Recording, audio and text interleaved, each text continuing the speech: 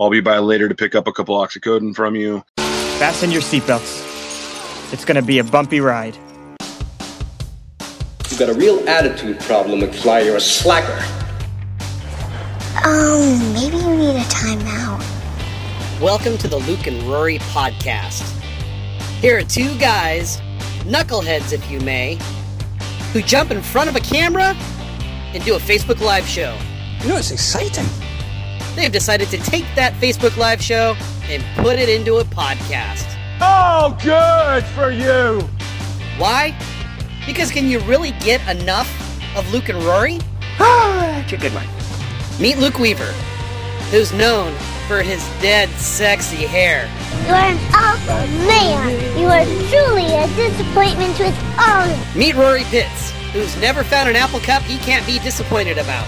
I'm telling you, that man does not look stable. Two guys who went to the same high school, love the same music, love sports, love movies, and love their families. Look at these clowns. Hand-picked monkeys. All right, looks like the boys are caffeinated and ready to go. Oh, you want some coffee? You want some coffee? That's enough nonsense. Now let's join the show. Sound good? Welcome to the Luke and Rory Facebook Live show. Holy crap. Who's that guy right there? That's Luke. He's here. He's on time. Still got it. Still got it.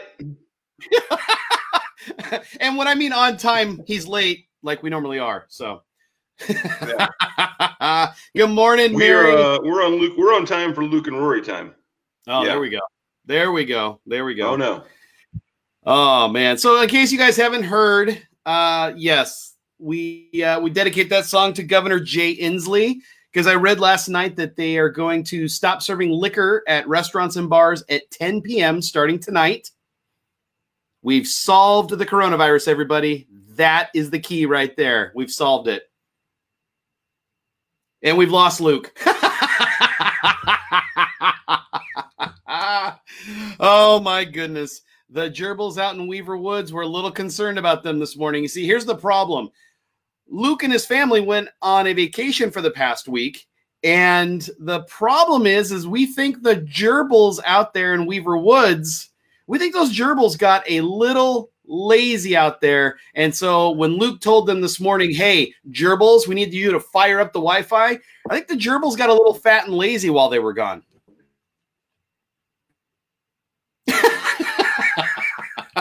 Yeah. I don't know what's going on. I don't know what's going on. It's either Jay Inslee or it's Mark Zuckerberg. It's one of the two. They're out to get us this morning. He came in better in Arkansas. I know, right? So it's the house thing, dude. Still not working? You're working. Oh dear. Well, you know what Luke is using the gerbils for. Mary says, and I am sure the protests are going to stop serving the Kool-Aid at 10 too, right? Right. Oh my gosh. How you feeling out there, man? Can you hear me? I can hear you. I'm considering, dude, it's messing up. I'm considering relocating in this. Yeah. You can relocate outside. It's gorgeous out there. Yep. Carry it for 5. I'll be right back. All right, everybody. Well, good morning. Good morning, Mary. Good morning, Auntie Donna. Good morning, Beller. Good morning, Ed O'Grady. Good to see you guys here. Luke is going to relocate because the Wi-Fi does not reach the bedroom. So nonetheless, what I'll do is I'll vamp. I'll wait for him to show up. I posted something on Saturday on my Facebook page. It has to do with Cowboy Kent Rollins. And if you had a chance to see it and you saw what happened, we had a funny little incident happen on Saturday where here's the thing. I was looking for something to watch on YouTube. I was mindlessly just sitting there for a little bit thinking, man, I just want to find something to watch. And I thought, well, coffee. I love coffee, so I'm going to go ahead and look up something about coffee. So I just typed in coffee into YouTube, and I'm sitting there watching it.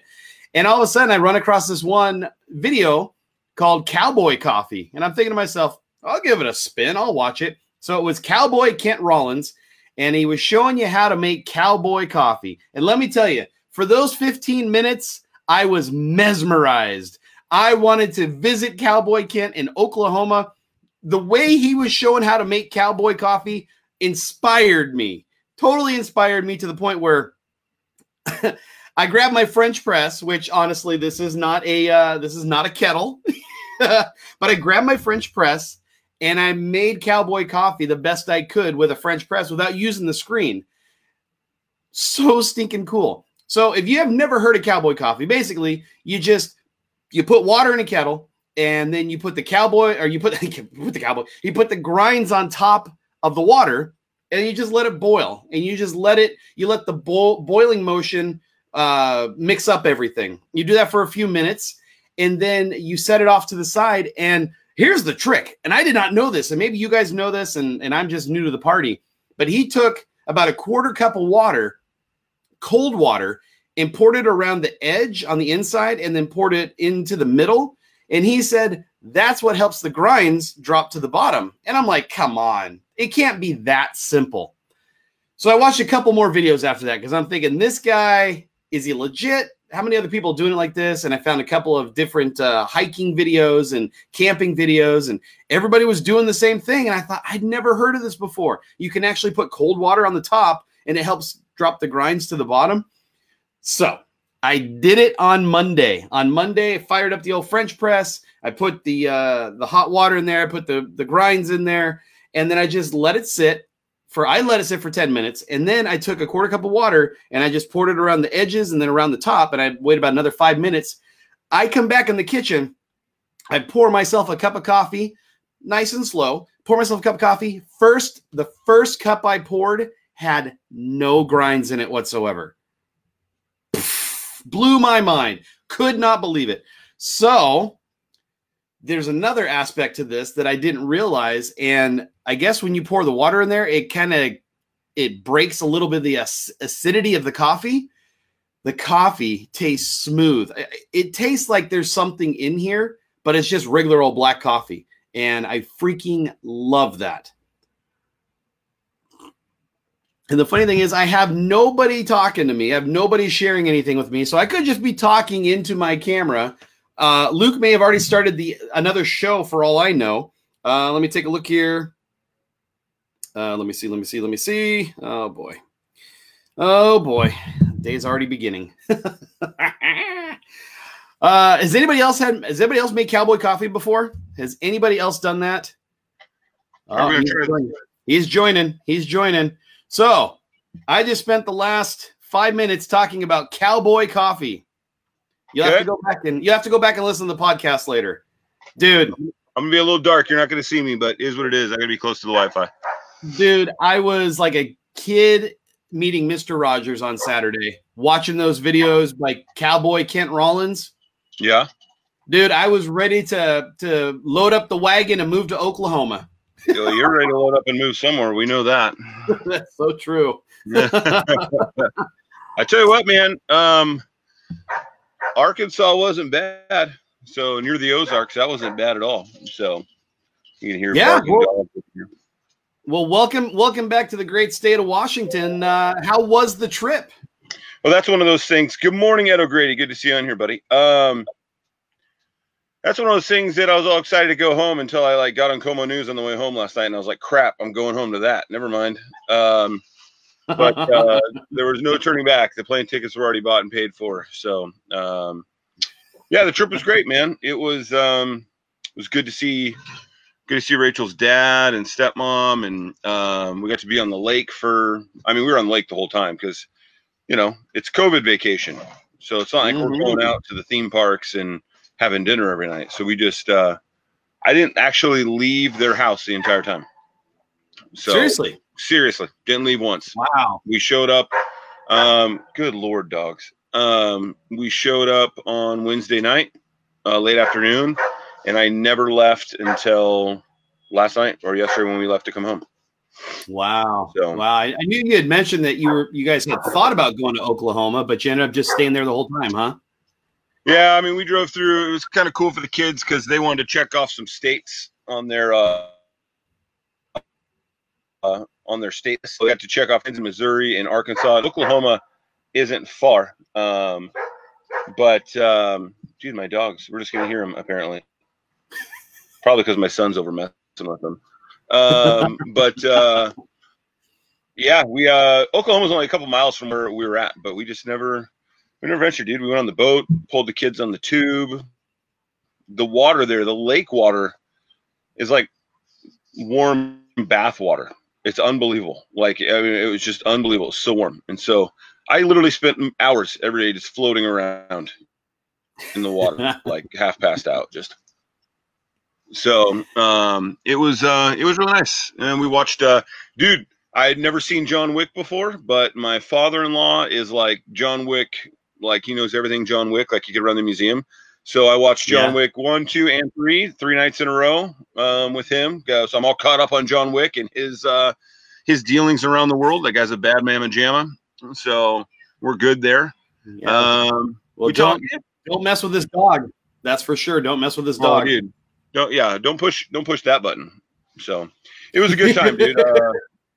You know, my father-in-law and I get along really good. We're kind of cut from the same cloth. So we had some cigars and whiskey and hung out and chatted a lot, and the kids played, and it was good, man. It was good. It's good to be home too, but it's always good to get away for a little bit. So, oh yeah, definitely. How was the trip? How was the trip back? Trip back was a walk in the park, and as a matter of fact, I'm going to tweet out later, just to be really nice, to give a shout out to Alaska Airlines. We did actually, to be fair, I got to give a shout out to American on the way there. We flew American on the way there. And I hadn't flown American in probably 15 or more years. They were great. They were really good. And when we landed in Arkansas, as Maverick is getting off the plane, the pilot grabbed him and brought him up into the cockpit and showed him everything. And we got pictures of him like flying the plane. He was, dude, beside himself, and they're like, "What's his name?" And I'm like, "Maverick," and they were like, "Oh, dude, you have to be a pilot," like, you know. So that was good. I don't know what they are barking at. Unbelievable. They're communicating. Yeah, good Lord. They're like, they're home. So that was good. And then on the way back, we flew Alaska. Alaska's policy right now is every other seat. So for 6 of us, we had 3 rows with the middle seat open on every row. So it was, dude, we had like the whole middle seat set up with like snacks and, you know, art stuff for the kids. And the flight was 4 hours pretty much on the nose from gate to gate. You know, kids were watching movies. I tried to watch a movie. I wanted to watch Jojo Rabbit over 4 hours with the kids. I got 17 minutes into it. It was great. So I'm imagining how good it is from that point on. Yeah, dude, it was, you can't, you know, parents don't get to watch movies on flights. So we're just constantly taking care of Maverick and Joss, but it's all good, dude. It was a great trip. It's good to be home. Weather's beautiful here. It reignited. I don't know if it say reignited, but it again. So what does that say? Alaskan is always pretty safe bet. Glad to hear American treated you well. Yeah, dude, it was good. Dude, Ed, you're back in Washington yesterday as well. Oh, dude, beers on me, Ed O'Grady. Beers on me. It's been far too long. Congratulations, by the way, are in order, and we appreciate you, sir. Ed O'Grady has retired out of the military. So my old friend Ed, from growing up, he retired and he's home. And congratulations, man. Thank you for all that you did to serve the country. So, yeah. Good morning, Ryan Aker. You're watching the Ake Show. But yeah, it's good to be home. It's good to get. You know when you're gone. We've talked about this before. I have a list of like a million things I want to do now with work and home, and around the house and all this kind of stuff that you're kind of aching to do. So yeah, it's good, man. Well, it's good to have you back, man. We had some hot weather earlier this week or late last week, and I thought, man, you picked the wrong time to leave, but apparently you brought it back with you. So thanks. I know we were looking. It's funny. It's working out because right when we were leaving Arkansas, there thunderstorms were rolling in. And it was cooling down from the mid 90s, and they were getting thunder and lightning. And then we're coming here, and it's beautiful. So we're just, excited to be back and leave again in a week and a half. So yeah. Well, Be Live is being a pain in the butt, and so this might be the last time we use Be Live because I see that we have a ton of comments here while I was talking and sharing stuff. Charles says, long time, guys. Good morning. Mary says, you're killing me. Grinds is the verb. Grounds ate the result. grounds are the result. Sorry, Mary. Josh says, top or bottom bunk. Yes. Donna says, use a small strainer to keep the grounds out. You mentioned Ed, Auntie Donna, John Wick is awesome. So dude, just real quickly, I'll give you the Cliff Notes version. I was introduced to cowboy coffee over the weekend, and one of the things that always bugged me when I went camping with the family is I have a percolator that I put on the fire, and it does its thing, and it perks out the grinds and everything. Grounds, whatever, Mary. Whatever. Grounds, there you go. It perks out the grounds. Anyways, I get done, I go pour myself a cup of coffee, and I've got grounds littered in my coffee. And Cowboy Kent showed us the way that cowboys used to make coffee back in the day and how he makes it today. And I'm just, it's so stupid simple. I can't believe I didn't learn it until just now. And I can't wait. It's funny because I was talking to Christy the other day about when we go to Montana, and I said, do you know if those places we're staying at have coffee makers? And she starts talking to me about, well, I'm not sure. And then she goes, wait. You want to make cowboy coffee in Montana, don't you? I said, yep. Correct. You're correct. I will go find the percolator and bring it. Dude, when I was in the Marine Corps, dude, we just used the grounds to brush our teeth. So something to think about. There you go. Give them a little scrub. So keeps everything nice and tidy. Oh man. Well, yeah. So welcome back to Washington, where we've solved none of the world's problems, and everything is still as crazy as before. I'm here to tell you, dude. I'm here to tell you that Seattle, Washington as a whole, but more specifically Seattle, is the laughingstock of the country right now. Seattle, Portland, to be quite honest. Like the middle of the country is just like, like literally the middle of the country is considering building their own walls. They're like, we gotta keep these crazy asses out of here, man. Like there's, they're gonna start heading our direction, especially after you posted the thing about everyone moving out of Seattle. I've seen people out in their yards building high fences. Like it was like, oh God. So yeah, it's we're quite the laughing stock here in Washington around the country. It's pretty ugly, bro. It's pretty ugly. And you know what, honestly, kind of weird. This might seem weird. This might sound weird. I really didn't watch. You know me. I don't really watch the news much anyway. I'll watch or I'll check in on stuff the day before we do the show, so I know what's going on, so I can talk. But or the morning of. But I paid a little more attention when we were gone. Like I would hop on and to see, hey, what's going on back at home. Even a far different vibe. Being away and watching from a distance, it was just this weird, like, man, what a crap show. Like, get it together. It's a little more, I don't know why it feels different when you're kind of here and more plugged in. From a distance, it's one of those things like, I want to get home after vacation. I'm excited to get home, but I'm not excited to get home. Like I wish I was going home to Wyoming or something. Andrew says he's going to Portland tonight. You might have to do some skull thumping. Get after it, Drew. Get after it. Hey, Drew, by the way, NHL, buddy. NHL, what do we got tonight? Is it tonight? No, Saturday. Saturday NHL starts. So anyway, from a distance, I was watching Portland a little bit in Seattle at night, kind of catching up. And I don't know, man. I'm so in the stuff that's coming out, like on the news, the people who are and all that, and the things that are being said. Bro, you can't make it. I couldn't write this. You know what I'm saying? Like, we couldn't write this script. This just, sometimes life and what's actually unfolding is just too good, man. So yeah, Hollywood would make fun of us with the script. Oh, dude. Let's see. Ed says, was hearing about Seattle and Portland before we left Japan. Y'all are world famous. Yeah, as a matter of fact, Rachel's sister is in Europe right now. And she's traveling around. And she said, they talked a little bit while we were there. she was like, dude, the rest of the world is laughing at not only the U.S. as a whole, but Seattle. She's like, she could hear it on planes. She speaks a little bit of German and Spanish, and she's like, I could hear it on the trains when I'm going around Europe. Like, you hear Seattle pop up, and in America, and the WNBA staged their walkout the other night for the national anthem. They didn't show it on TV. Here's how I found out about it. Seriously, I didn't even know they did it. We watched the Seattle Storm game because the girls, my daughters are basketball players, and they wanted to watch the game, and they're big Storm fans.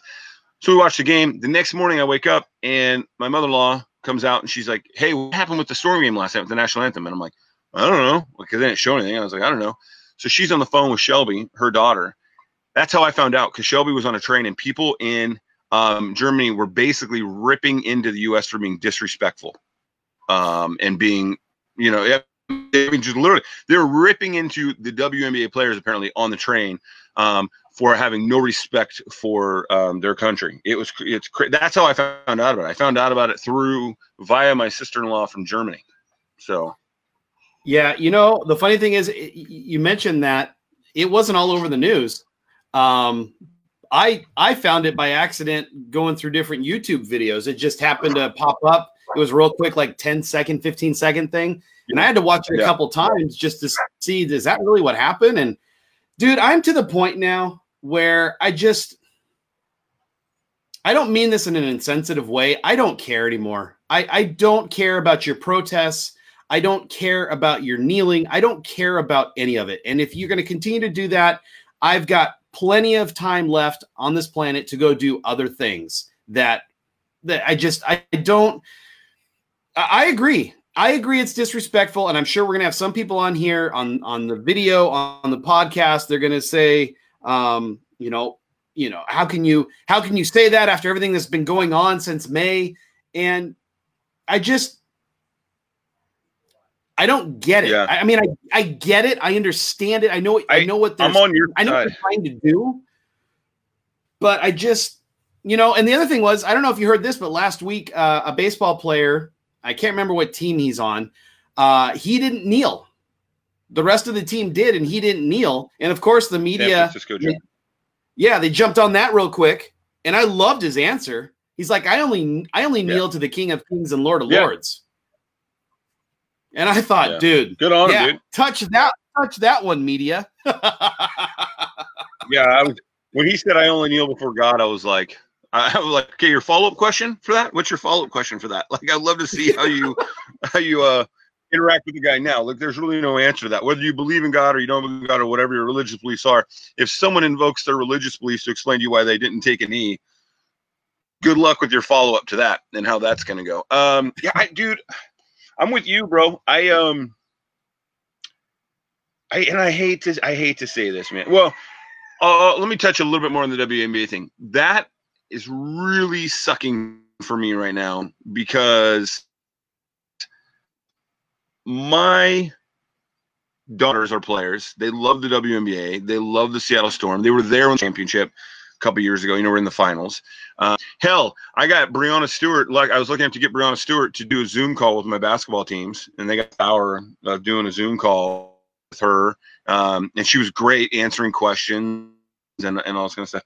And then that happens. They did, Ed. Yeah, didn't they rip up Breeze not too long ago for a similar sentiment though? Yeah.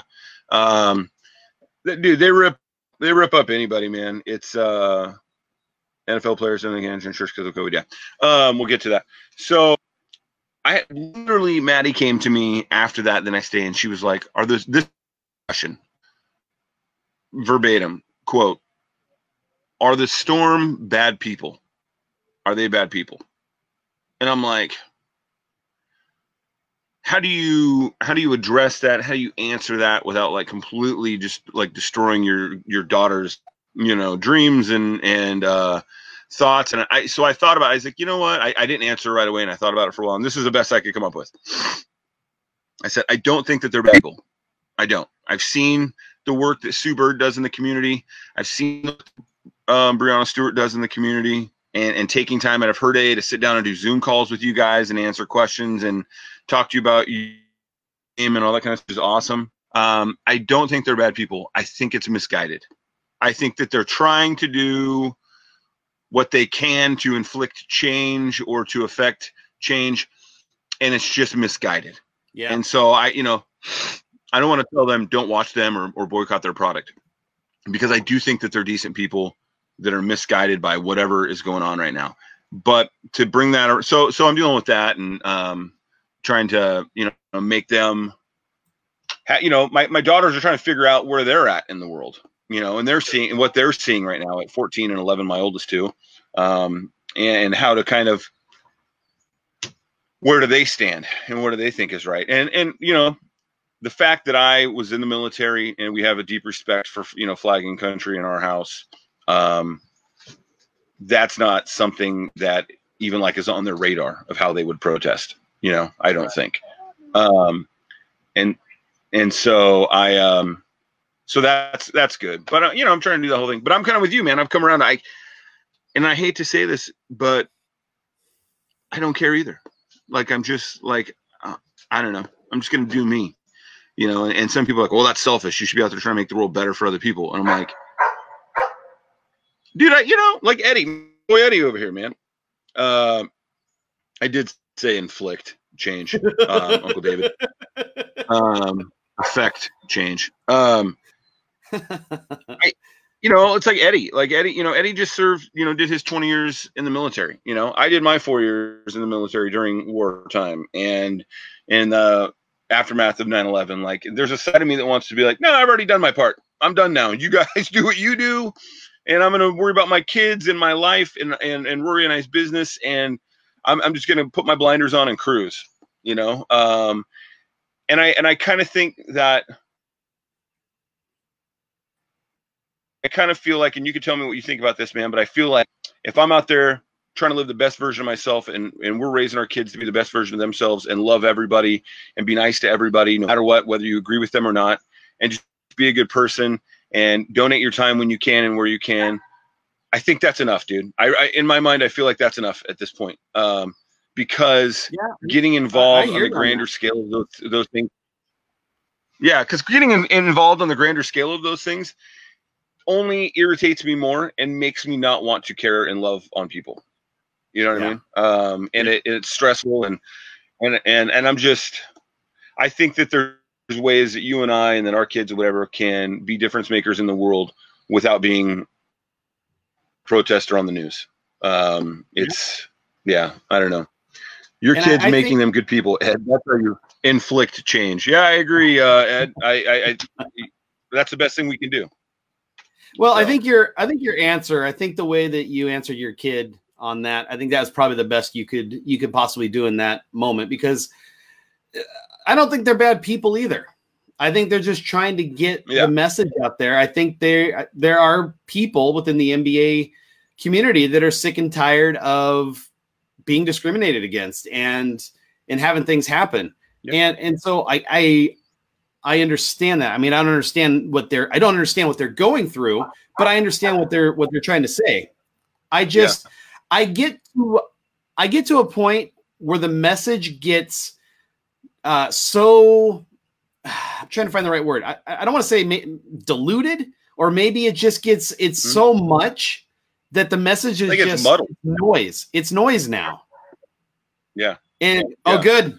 You said Ed and you meant Ed O'Grady, but Ed Keeley has joined us because you said Ed and all the algorithms kicked in. And so Ed Keeley is here. I mean, I think that's how, in his brain, I think that's how I'm feeling right now, man. Protests in it. It's frustrating. No, frustrating is not the right word. Frustrating is not the right word. It's just, I'm getting to the point now where, like you said, I'm just going to do what I can do. You're not going to see me in Seattle holding up signs. You're not going to see me doing all these other things. I'm going to do what I can do right now. And maybe the best thing I can do right now is to help the 3 kids that are in my house not grow up to be jackasses. Maybe that's the best thing I can do right now. Yeah. Well, and you know what, too? I'm thinking about, you remember we had Dibs on. Dibs, I've said your name, so at any point you should jump on. Overshadowed by the delivery. That's a good way to put it, Ed. The message is overshadowed by the delivery method. I agree with that. Yeah. Beller says the Black Lives Matter movement is hard for me to support when 1 out of 5 TikTok videos I see are black people who are against it. If black people aren't supporting it, yeah, that's a whole nother thing, and we can talk about that. I think that's a great way to put it, Ed. Overshadowed by the delivery method. It's so muddled. And the other thing too is that, and I'll hit on 2 points real quick. The delivery method with the WNBA, their thing right now is the Breonna Taylor thing. Say her name, Breonna Taylor. Right. You got me. I'm on board. That woman and her boyfriend got the rawest of raw deals. Right. And something needs to be done about that. Come say goodbye to me. They're a beautiful girl. My daughters are leaving. My older too. So they're saying hi and goodbye. I love you. Saying hi. Bye, ladies. They said hi. Hi. So, all right. I love you. I'll talk to you later. Okay. All right. Bye, sweetheart. Okay. Maddie will be here in a minute. Yeah. All my kids. Okay. Thanks, sweetheart. I appreciate you. All right. Dad's ready to get on a roll with a topic. Bye. All right. Love you, baby. Oh. Hello. Bye. Bye. Thank you. All right. All my hair in my face. All right. Where was I going? Okay. The Breonna Taylor thing. I'm on board. Okay. I'm on board. But when you lump Breonna Taylor and Rayshad Brooks into the same sentence, you've lost me. You know what I'm saying? Like Breonna Taylor, you didn't have a warrant. You were at the wrong damn house. You fired rounds into the house. A wonderful woman died because of it. Right. Justice needs to be served. Right. Rayshad Brooks, you're driving while intoxicated. You pass out in a Taco Bell drive-thru. The cops come. You fight them, beat them, steal their taser, try to inflict pain on them. You die because of it. Like those two are not the same people. And I would think that Breonna Taylor would be like, hold the phone. Stop putting him in the same sentence as me, please. And that has nothing to do with black or white. It has to do with good people and not so good people. Right. And so that's where the message gets muddled to me. I'm like, dude, we're on board. Breonna Taylor. All right, wait. Good. Yeah, George Floyd should not have died no matter what. Should not have died. That shouldn't have happened. Cool, we're on the same page. Rayshad Brooks, hold on. Hold on. You're losing me. So there's that part of that message that's absolutely killing me. And I heard someone, I don't know if you and I heard it at the same time or something happened, but it was one of those things where, if we talk about skin color for a second, white people, if we hear that somebody does something stupid and gets shot by the police, we're like, bro deserved it. Bro was an idiot. What was he thinking? Yeah. And if something is unjustified, well, that's not right. Those cops need to, they need to stand trial. So I find it funny, interesting, not funny, haha. I find it funny, interesting that he gets put into the same sentence as Breonna Taylor or the same category where it's like, hold the door here. Yeah. Completely innocent in her house, kind of breaking the law. Now, I'm not, again, doesn't deserve to die. Nobody deserves to die. Nobody deserves to die. You do stupid things, expect stupid results. Yeah, and it's the same thing with that, and the thing is like, I think that more of, they want to call out white America or comfortable America for not being on board. I think more of white America, comfortable America, middle class America would be on board with the entire message if those things were clear.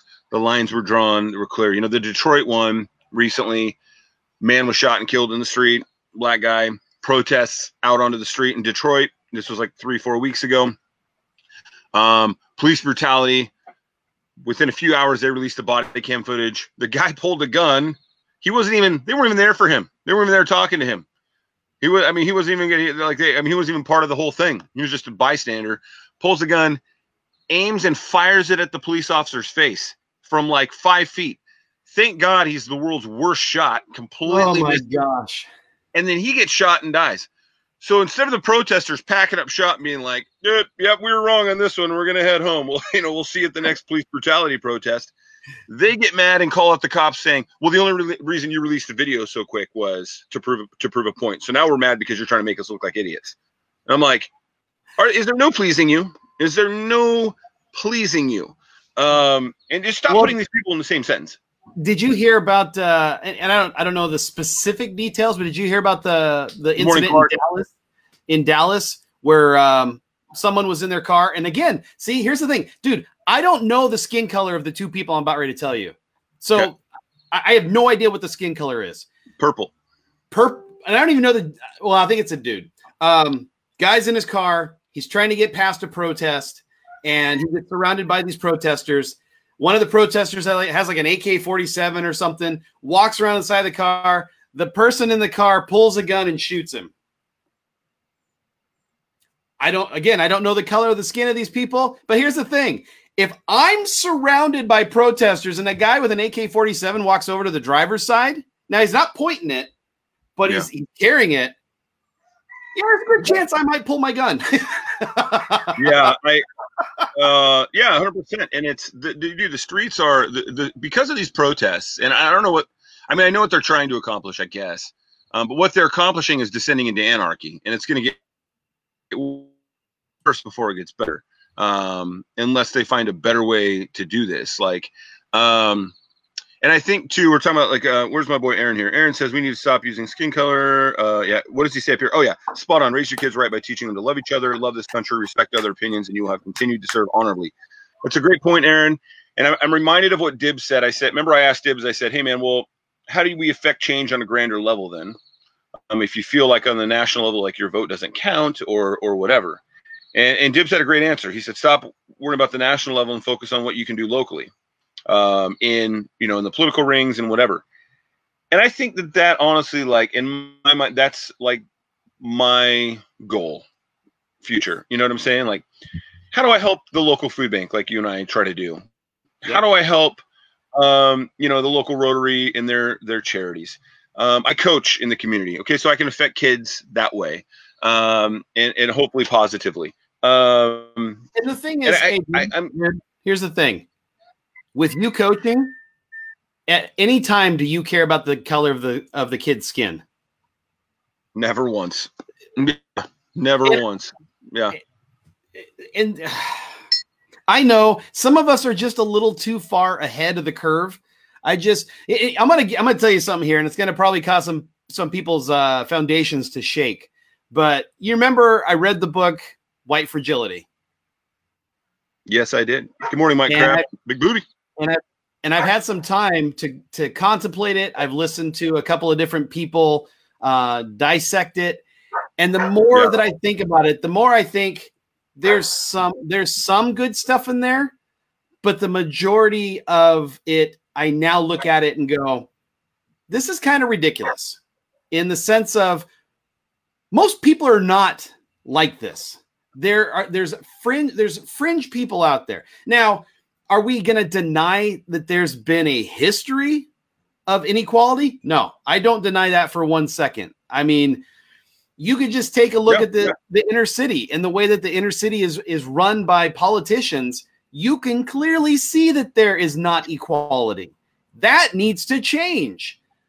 But to start shoveling it on you, to start shoveling it on me that we're racist, no, that's not how this rolls. This is not for 1 second. Mm-hmm. And so the more I've had a chance to kind of regurgitate that book, the more I realize that there's a couple of good pieces in there, but the rest of it, I'm not going to feel guilty. I'm not going to feel guilty for something that I did not do. I will. I can tell you. I want to be part of the solution, but stop beating me over the head to the point where I don't care anymore. And it gets back to what we were talking about with the WNBA. And I'll roll this into our next topic of the NBA is going to start tonight. Their little bubble experiment starts tonight. And you know that there's going to be more of this I call it a distraction because I think almost everybody's on board that there has been a problem, there is a problem, and we need to solve the problem. But again, they're going to make more noise tonight. I think, speaking of protests, I thought aside from I know we mentioned the San Francisco Giants pitcher who didn't take a knee. I actually thought that the MLB did a pretty good job.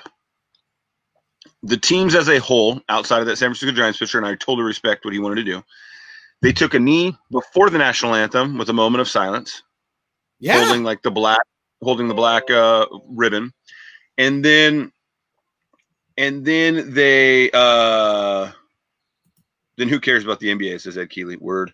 And then they stood for the national anthem in unison, and I thought that made an impact. That made an impact on me. I was like, all right, cool, man. I was good with that. I was like, you showed respect for flag and country while showing, a concern for the state of equality. I thought they did a beautiful job. Agree. Yeah. And I didn't harbor, and I thought, and the San Francisco Giants pitcher was like, no, I'm not, whatever, has a complete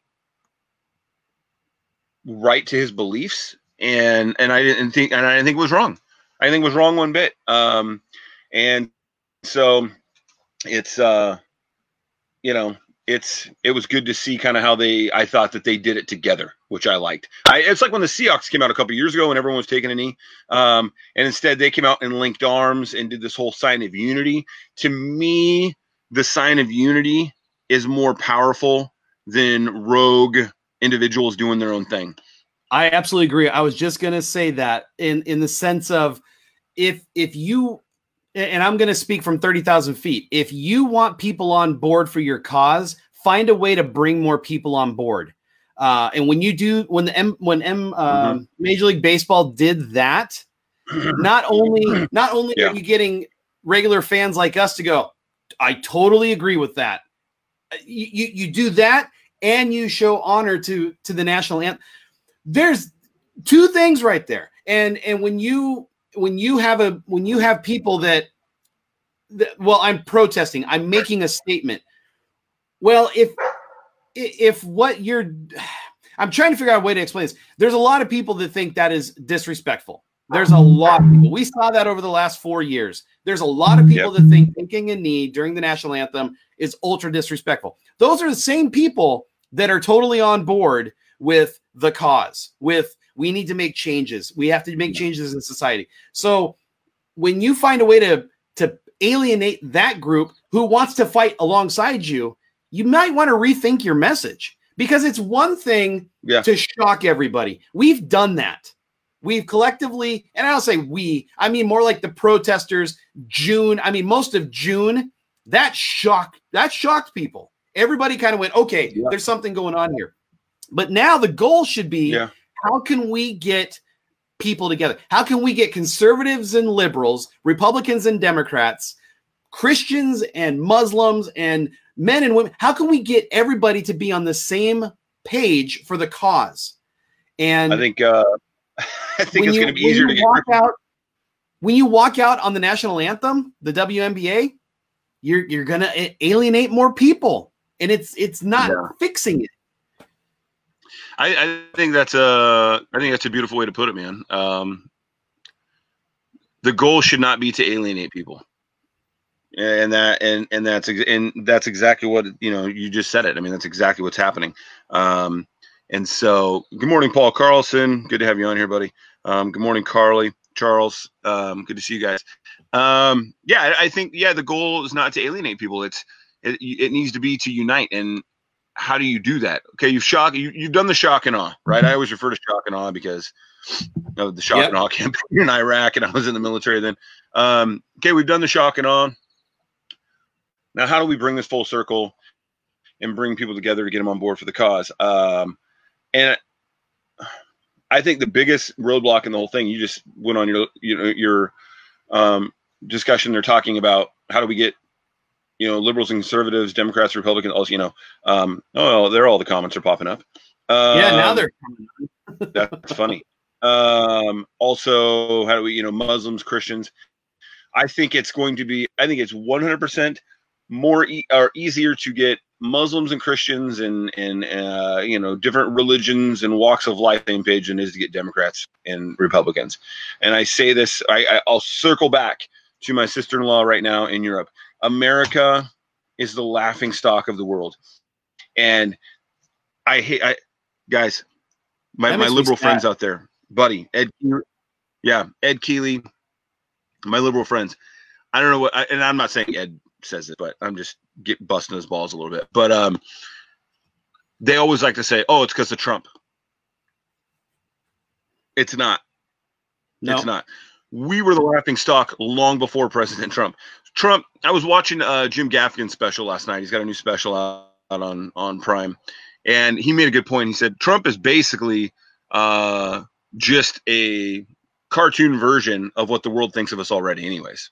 That we're arrogant, pompous jackasses. Yeah. Yeah. And he's basically, a caricature of that. And it's true. I was in Europe in 2005 in Scandinavian area, in Norway, Sweden area. And they thought this about us beforehand. And they thought it about our politicians. They thought about our politicians and how they went about things before all this. You know what I'm saying? Like, we span to see the Chinese parliament throwing shoes at each other, and we think that's hilarious. The rest of the world watches CNN and MSNBC and Fox News. They watch Fox Sports. Fox News to laugh at America, and it's not because of President Trump. I'm not saying he's helping it by any means. I'm not saying he's helping it, but I'm saying it was there long before. And we're not doing anything. It's getting worse before it gets better. Well, and I'll go. Trump is a symptom. That's a good way to put it, Paul. Think about this, there, Weaver. And I'll say this. We said this before. It's not going to get better. I don't think it's going to get better. That's exactly what I was going to say. It's not going to get better because if you stop and realize for a second, we are less than 100 days away from the election. If you guys want to show, stock up on popcorn, because the next 90 plus days is going to be a crap show like we've never seen in our country. Now think about it. Up to this point in 2016, it was a lot to take in between Hillary and Trump. We haven't even touched the surface of what's going to happen between these two knuckleheads. And think about that. Either Trump is going to get reelected and we're going to continue this caricature of America, or Joe Biden is going to get elected and we're going to continue this caricature of America. We're not going to win. The American people are going to lose in November. And let me circle on this whole thing, dude. Trust me, Luke, says Ed, I have traveled the world for the last 20 years. I know it's not just Trump, but Trump exemplifies. Yeah, that's just what I said, Ed. He's on that pedestal right now. But it's dude, and like Ed, I've traveled the world, and I was in the military. I served with 7 different militaries when I was in Norway. And we're talking about soldiers and stuff from all these different militaries around the world. And they thought this about us long before Trump. They laughed at our politicians long before, and everyone just likes to point to Trump.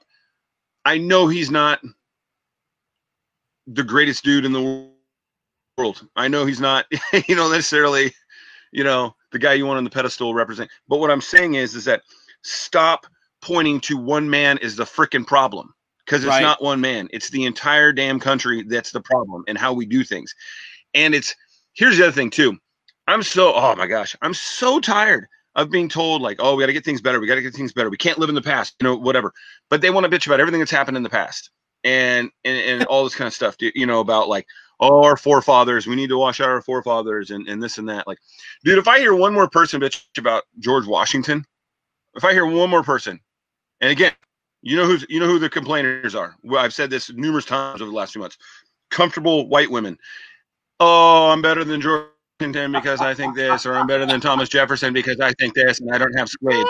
You don't have slaves because you live in 2020. Because you live in 2020. Let me explain something to you.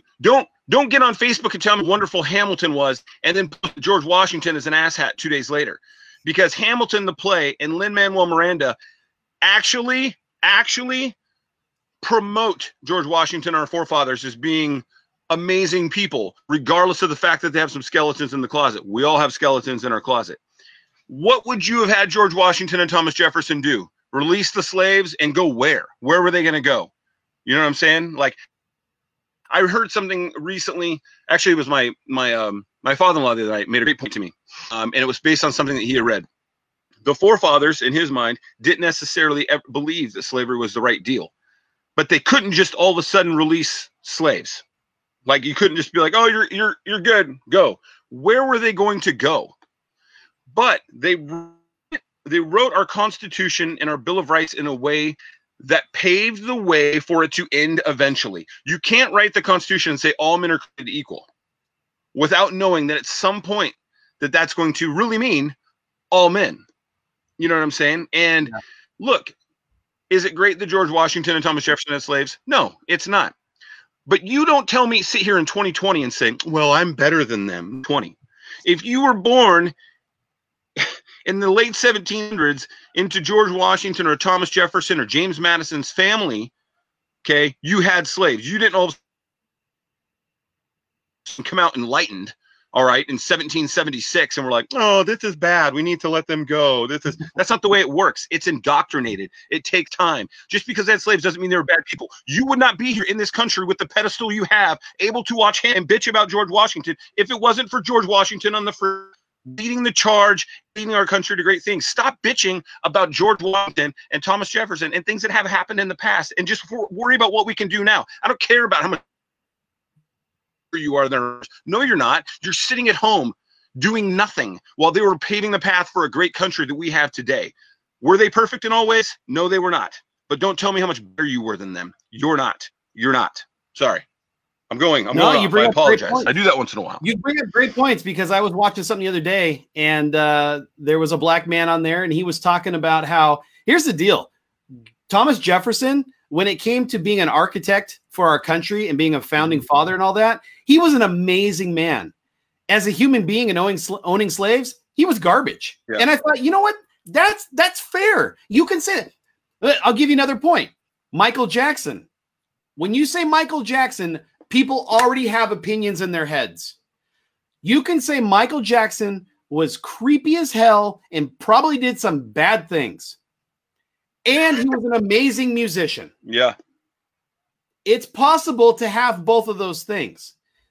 Now, you know, I finally watched Hamilton last week. Yeah. I finally got a chance to watch it. And I found it interesting that there's people actually out there that are getting on, what's his name again? Lin-Manuel Miranda.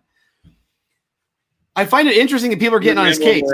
Yeah. Yeah, they're getting on his case because they're like, you're glorifying George Washington. You're glorifying Thomas Jefferson.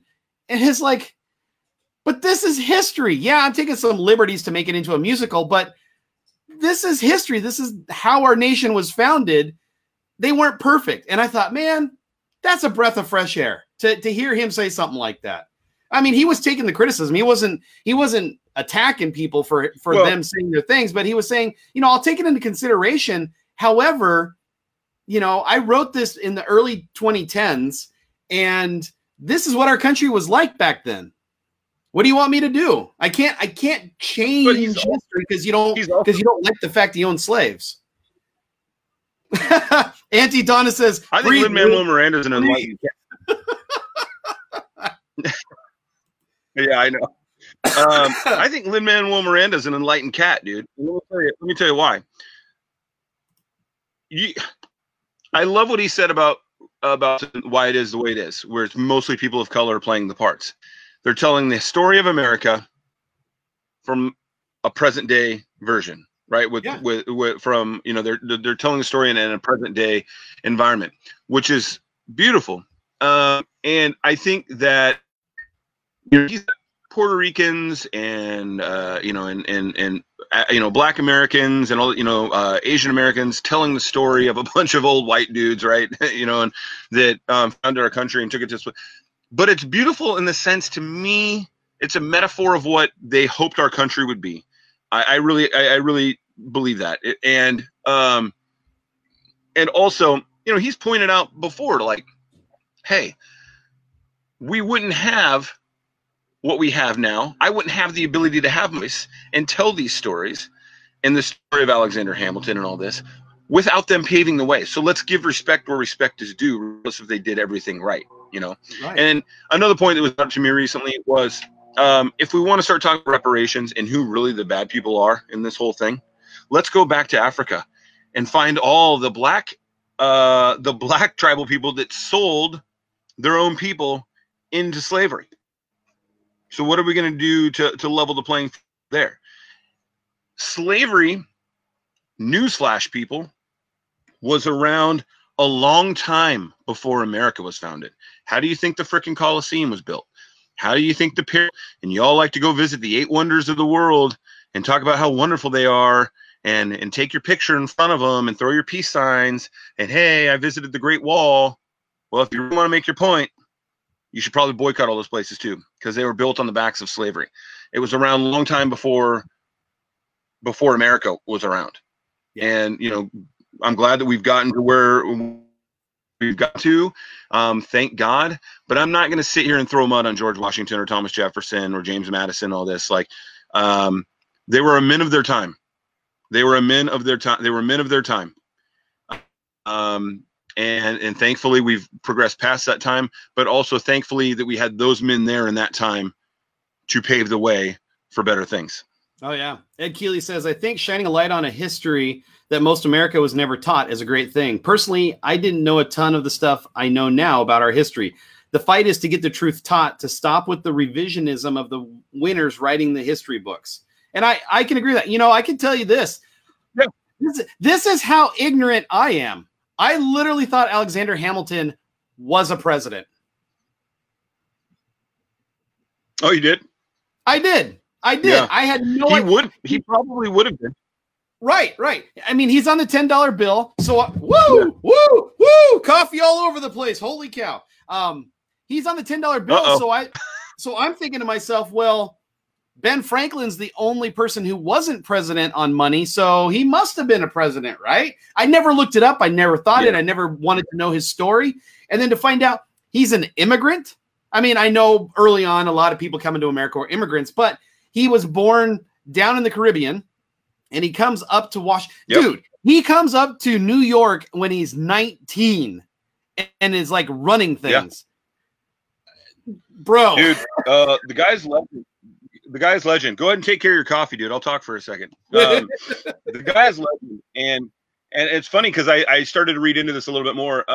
The initial Constitution was basically written around allowing him to be president at some point, because we know as we know the Constitution now, it is to be a president, you have to be a natural born citizen, right? So you have to have been born of America. Back then it was written, you had to be a citizen at the time of the country's birth. So it wasn't this whole natural born thing, Now, granted, it didn't work out. He was shot and killed by Aaron Burr, which essentially ruined the rest of Aaron Burr's career and life. But it was kind of written around the fact that, like, well, we have guys like Alexander Hamilton that aren't natural born citizens. They're immigrants here. So we're going to change the verbiage to be, you have to be a citizen at the time of the inception. And that's changed a little bit. I kind of wonder if that shouldn't be changed again, if we shouldn't go back to, especially in modern times when we have so many people coming into the country, I mean, God forbid in 40 years, we have an incredible Mexican American who came over when he was 5 or something like that, and is doing wonderful things, and it would be a great presidential candidate. And the thing holding him back is the fact that the Constitution says you have to be a natural born citizen. That might need to be changed in the future. But let's see. Ed brings up a good point here. When I was saying I didn't know that about Alexander Hamilton, he says North Mason High School education in the 90s, Rory. And you know what? He brings up a good point in the sense of, I would love for schools, especially middle school and high school and elementary school, but I would love schools to stick to the history and the facts. Thomas Jefferson was a president, was a founding father, and was a slave owner. Keep your commentary out of it. I don't need your commentary. Save your commentary. I want my kids to form their opinions somewhat in college, or to hear a different opinion. My point is if I have a kid taking U.S. history in high school, I want the teacher to teach U.S. history. I don't want the teacher to teach U.S. history with their own personal slant commentary. I don't want that. I want you to teach history like you would teach math. Here's the facts. Here's the facts of the situation. Now, if you want to have a completely different class that talks about the social aspects of the Revolutionary War, completely different class, I get it, that's fine. But when it comes to history, I feel like a lot more recently is you're going to get more of a teacher's opinion and social commentary versus the actual facts. And I don't agree with that. That does not. No. I don't either, and it's not in my mind. You know, I went to school to be a teacher, and I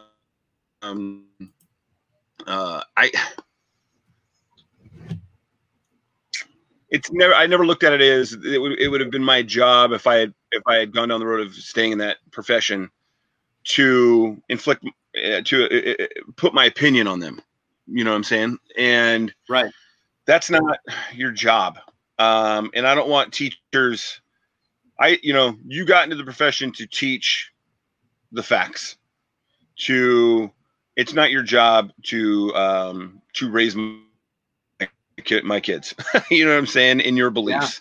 Yeah. It's just not your job. So stay off of that.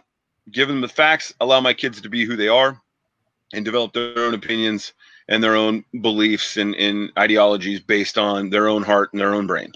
I completely agree with you.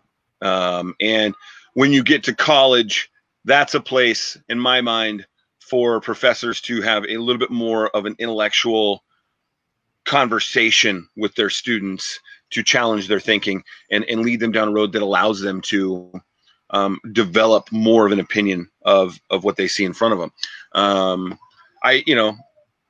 I went back to college, later in life with my VA, and one of my great mentors, Dr. David Seal, who I love and adore. He's retired now.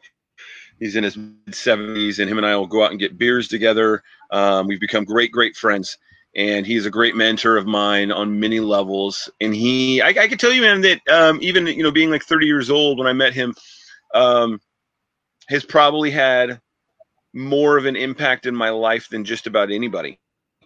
Even though I was already kind of formed as a person, and him and I don't agree on a lot of things, but we have very great in-depth conversations, and his way of thinking has challenged me a lot and it necessarily hasn't changed my line of thinking, but it's allowed me to further develop an argument for my line of thinking, or even, recolor some of the page a little bit, you know what I'm saying? That is like with better information. And I just think gosh, I hope my kids go to college and have a guy like that in their life.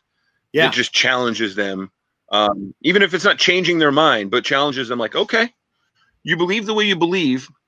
And I may not agree with you. I'm going to challenge it. And either maybe it changes your mind, or maybe it gives you a way to better strengthen your perspective. And either way, that's a good thing. And we need more people like that. You know what I'm saying? We need more people like that in my mind. And I agree with you. High school, secondary, government paid education is not the place for you to be inflicting an opinion on my kids whose little brains are malleable and could be influenced. It's he affected the way you think, not what you think.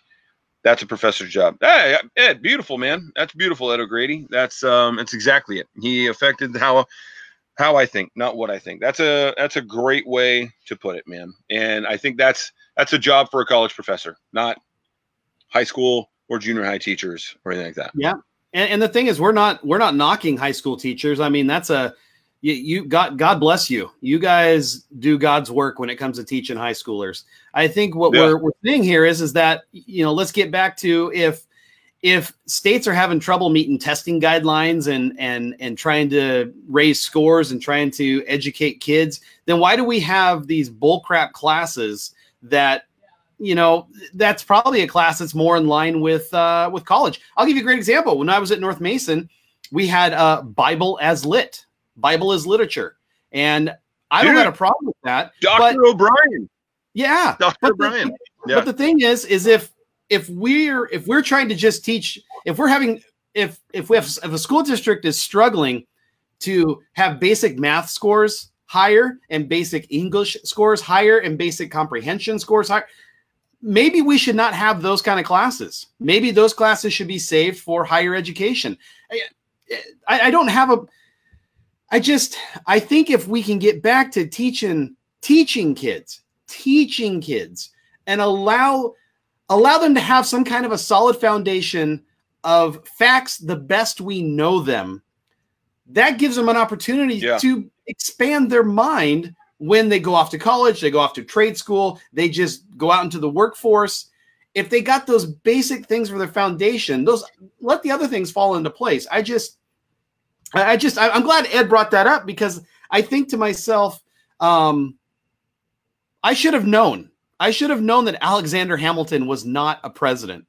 And it's very sad that it took a Broadway show on Disney Plus to teach me that Alexander Hamilton was not a president. Although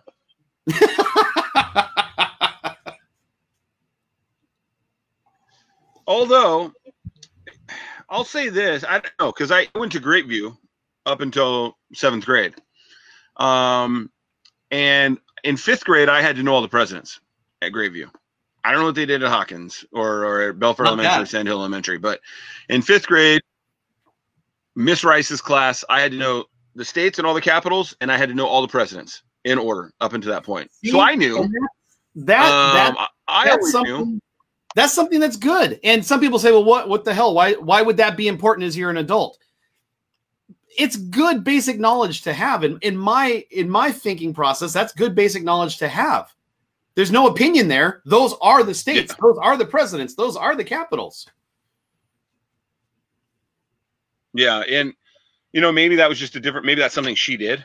Recently retired, and she was an amazing teacher. I have, to this day, I have memories of that classroom with her and how awesome she was.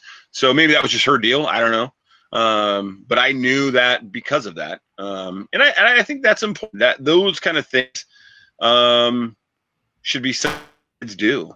Yeah. You know what I mean? And if nothing else, like it's also an exercise in memory, which is important, as far as learning facts and knowing certain facts. What does Paul say? That's just a sound scaffolding of knowledge. Yeah. That's you're such a wordsmith, Paul. I can tell you, here's the thing. I can tell you all the states. I can tell you all the states in our country because I had to memorize the song. And I could tell you them in alphabetical order because I had to memorize a song.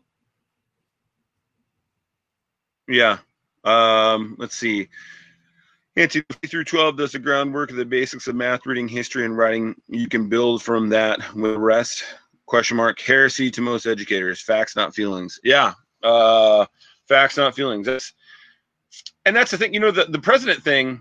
It's funny because if you were to ask me now, name all the presidents in order, we'd be here all day, and I wouldn't get. I don't carry that knowledge around with me anymore. But if you were somebody and say president or not a president, I could tell you yes or no. You know what I'm saying? Like, thanks, Paul. It's I know it enough, and I think that's important. Let's see. What is Paul Twill says, to this day I know the capital of Florida is Tallahassee, not Disney World. Thanks, Mr. Zahn. Paul Carlson, Mariners suck. Although Paul Carlson, yes, they suck. It's the pitching staff. The young position players have been playing their butts off. It's been exciting to watch that. Ed O'Grady, I don't know. Bible's Lit did more than perhaps any other class to differentiate what was fact. The Bible is a work of literature from what we can extrapolate from the fact, what the work meant time, what it means now, etc. That's a necessary intro to critical thinking. Hey, yeah, I minored in religion at PLU, which it's funny, if I was to go back to school now and they like, if tomorrow you're like, hey dude, here's $100,000 if you want to go back to school. I loved going to university. It was how things came around full circle on me enjoying education compared to high school. But I enjoyed the conversations. I enjoyed the learning and the expansion. College was for me, dude. College was for me more than like high school. But I minored in religion. If you were telling me, hey, you go back, I'd probably study religion as much as possible. And all religions. I took Native American literature and Islam and all kinds of stuff. And part of what we did was early Christianity. I took a class on early Christianity. I took a class on the Hebrew Bible or the Old Testament. And it was very interesting and informing to not just read the Bible as a religious, as a religious work, but to read it with perspective of what was going on in the times historically, and what the governments of the times and the dictatorships, quite honestly, were doing that may or may not have influenced how the Bible was canonized. And that was, whether you believe in the Bible as a religious doctrine or just a work of literature or not, it really added layers and depth to it as a work to understand more of what was going on in the world at the time, which was interesting. Let's see. What do we got here? Matt says just limiting teaching. I was going to say, just to consider, limiting teaching to basic facts also gets stretched to mean a number of things can't get taught. I've been told we can't teach things like investments and taxes because they are implied values within those, so they aren't just basic facts. But my thought on that, Matt, is that we need more of that. That's something that will affect everybody after high school. Like, the thing is my kids don't know how to write a check. Now, granted, checks are slowly going the way of the dinosaur. I understand that. But there's no basic understanding of how money works out there in the real world. And I think that is a necessary skill for kids, because it doesn't matter. It doesn't matter if you go to college or go to a trade school or go right into the workforce. Those are some skills that everybody should know. And that's not, to me, that's not college level stuff. That's real life stuff. So I think those things should definitely be taught in there. Yeah. Let's see. Aaron says, Ed, like anything else, mind the generality. Spent a year in Saudi with their National Guard in 2017. They had a high opinion of him. I asked them why. Well, their answers were based mostly off Al Jazeera's unbiased reporting of him. They had a sincere respect for him and the U.S. because it made us look weak.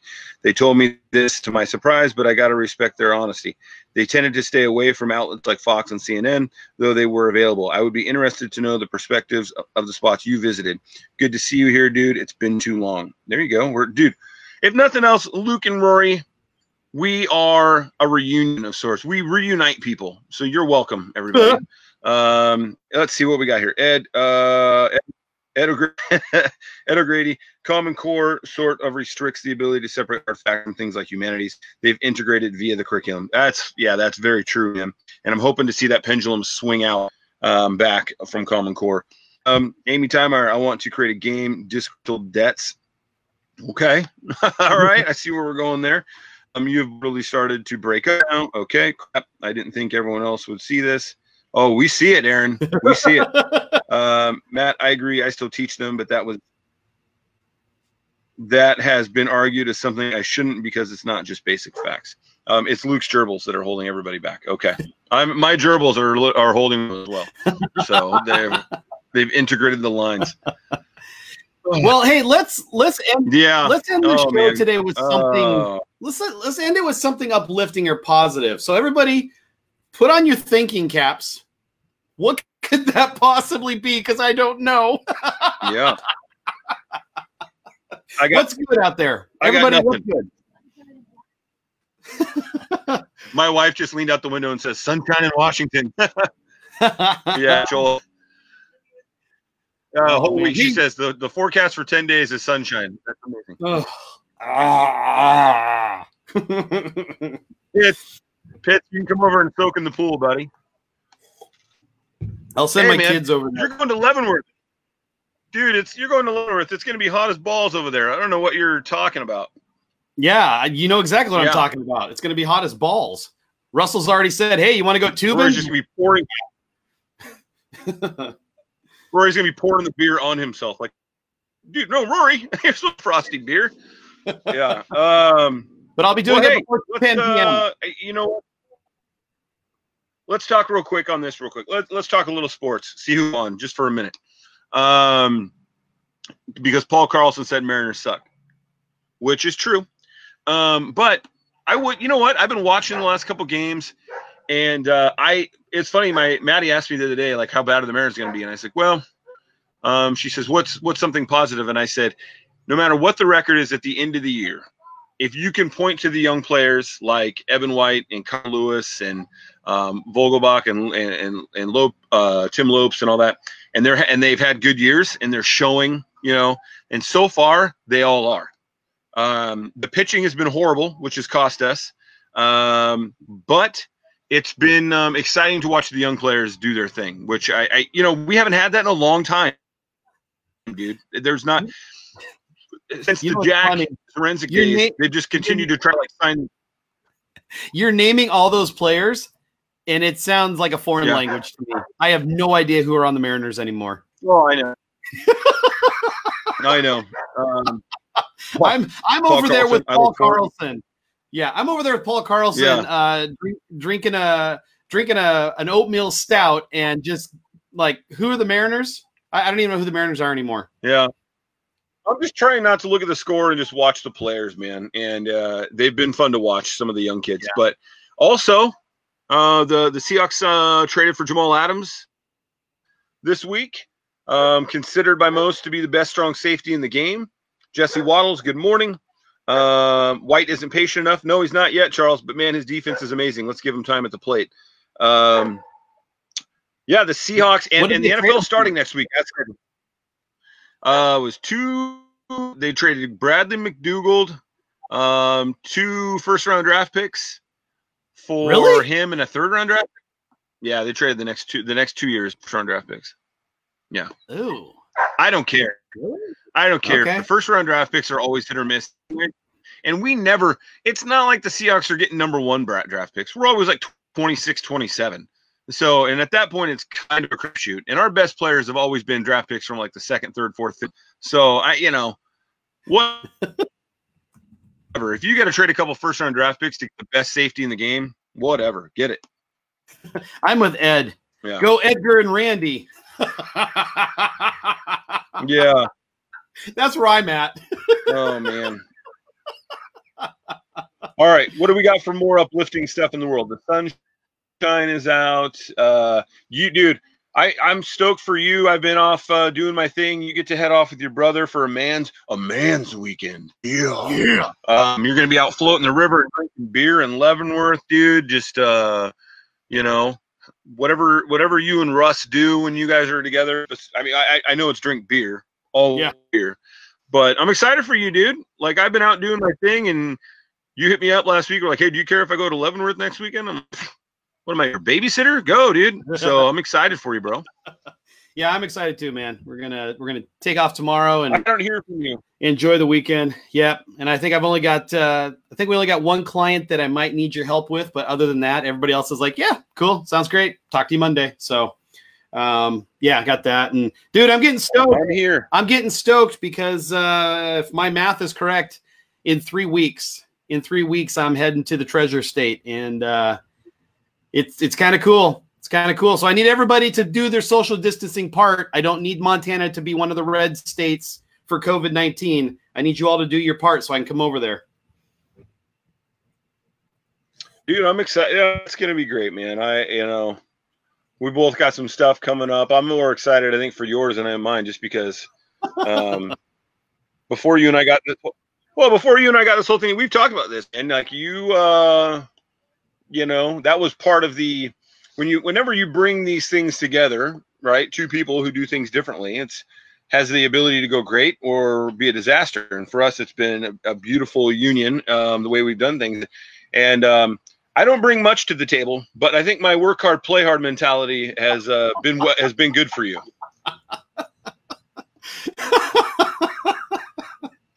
Oh my gosh. Yeah. Humble yourself there, Weaver. You don't bring anything to the table. Mm-hmm. I'm in. So Well, no, but there's some truth to the idea that when we got together, and then like I remember that first summer, I'm like, all right, dude, I'm gonna be gone pretty much 9 of the next 13 weeks. You're like, wait, what? And I'm like, Yeah, this is what we do, bro. We're in this business so that we can do what the hell we want when we want. And like you slowly started to adapt that. And it's the more I can get you gone, the less guilty I have to feel about being gone all the time. I see how this works. The more I can get you to go do something, the more I can feel good about doing something. Yeah, I remember that, man. I remember you're like, so I'm going camping for a week, and then I'm going to Hawaii for 2 weeks, and then I got, a fishing trip, and then I might go hunting. And I'm like, dude, it's summer. You can't do this during the summer. We got work to do. And then I realized, if you're smart about it, you can make it happen. So, yeah. Yeah, I think that first year, I did 10 days in Yellowstone. I did a week or 8 days in Hawaii. I did we went hunting. Well, actually, you went hunting with me that year though. So I got you hunting. So I did another fishing trip on Yakima. Yeah. I'm like, dude, you gotta go. You gotta go. And here's the thing: we can. Here's how we can finish off the show today with some positive stuff. I'm just gonna share real quickly. Mary Mayberry. I don't know if she's still watching, but she's a faithful watcher of the show, and she put her trust in us many months ago to help her sell her house in Ording, and it finally closed on I believe Thursday last week, Thursday or Friday.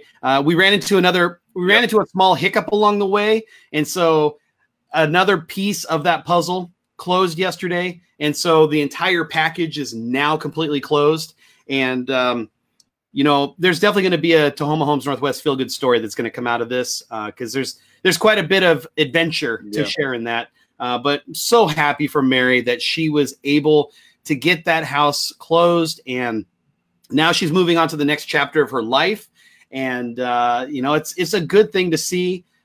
We also had a first-time home buyers close on a house 2 weeks ago, and again, it's a situation for them where the house is decent, but their plans on what they want to do with it is going to make it extraordinary, and that's exciting to see with first-time home buyers. And it's been good. And one thing I was sharing with Christy the other day was it's gratitude. Just all the closings that we've had over the past 6 weeks, and all of the things that we've been able to do, and all the things we've been able to catch up on, and everything that we've been blessed with. There's nothing other. There's no other word I have than gratitude. Gratitude that people will trust us to do business with us. Gratitude that God is providing. Dude, yesterday I got done with everything I needed to get done yesterday by 5 o'clock. And I didn't know what to do with myself. And at one point I said, this is what gratitude feels like, where it's like everything is falling into place right now. And it's a beautiful thing. And the thing is that both you and I, we're not going to sit on our butts. We've got plenty more to do. We've got more people that have reached out to us in the past 2 weeks that are now ready to jump on that train to put their house on the market, because they're seeing how things are going right now. And again, it boils down to gratitude. Yeah. People refer family to us. People reach out to us because they see us do a goofy show, or they see us post things. And that's the only word I have, is absolute gratitude. It's a good word, man. I've gone back many times with you on this, and I've said this before. Gratitude, I get to pay my bills and resolve my obligations. Some people aren't in a position to do that. There you go, Paul. There you go, man. Yeah.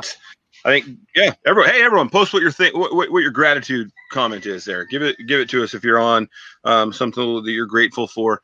I think that's a good way to end things. I'll say about our position, something that you and I, and this isn't, I'm not trying to toot our horn. It may sound like that, but something that you and I, and the reason why we work so well is it's never been about the money.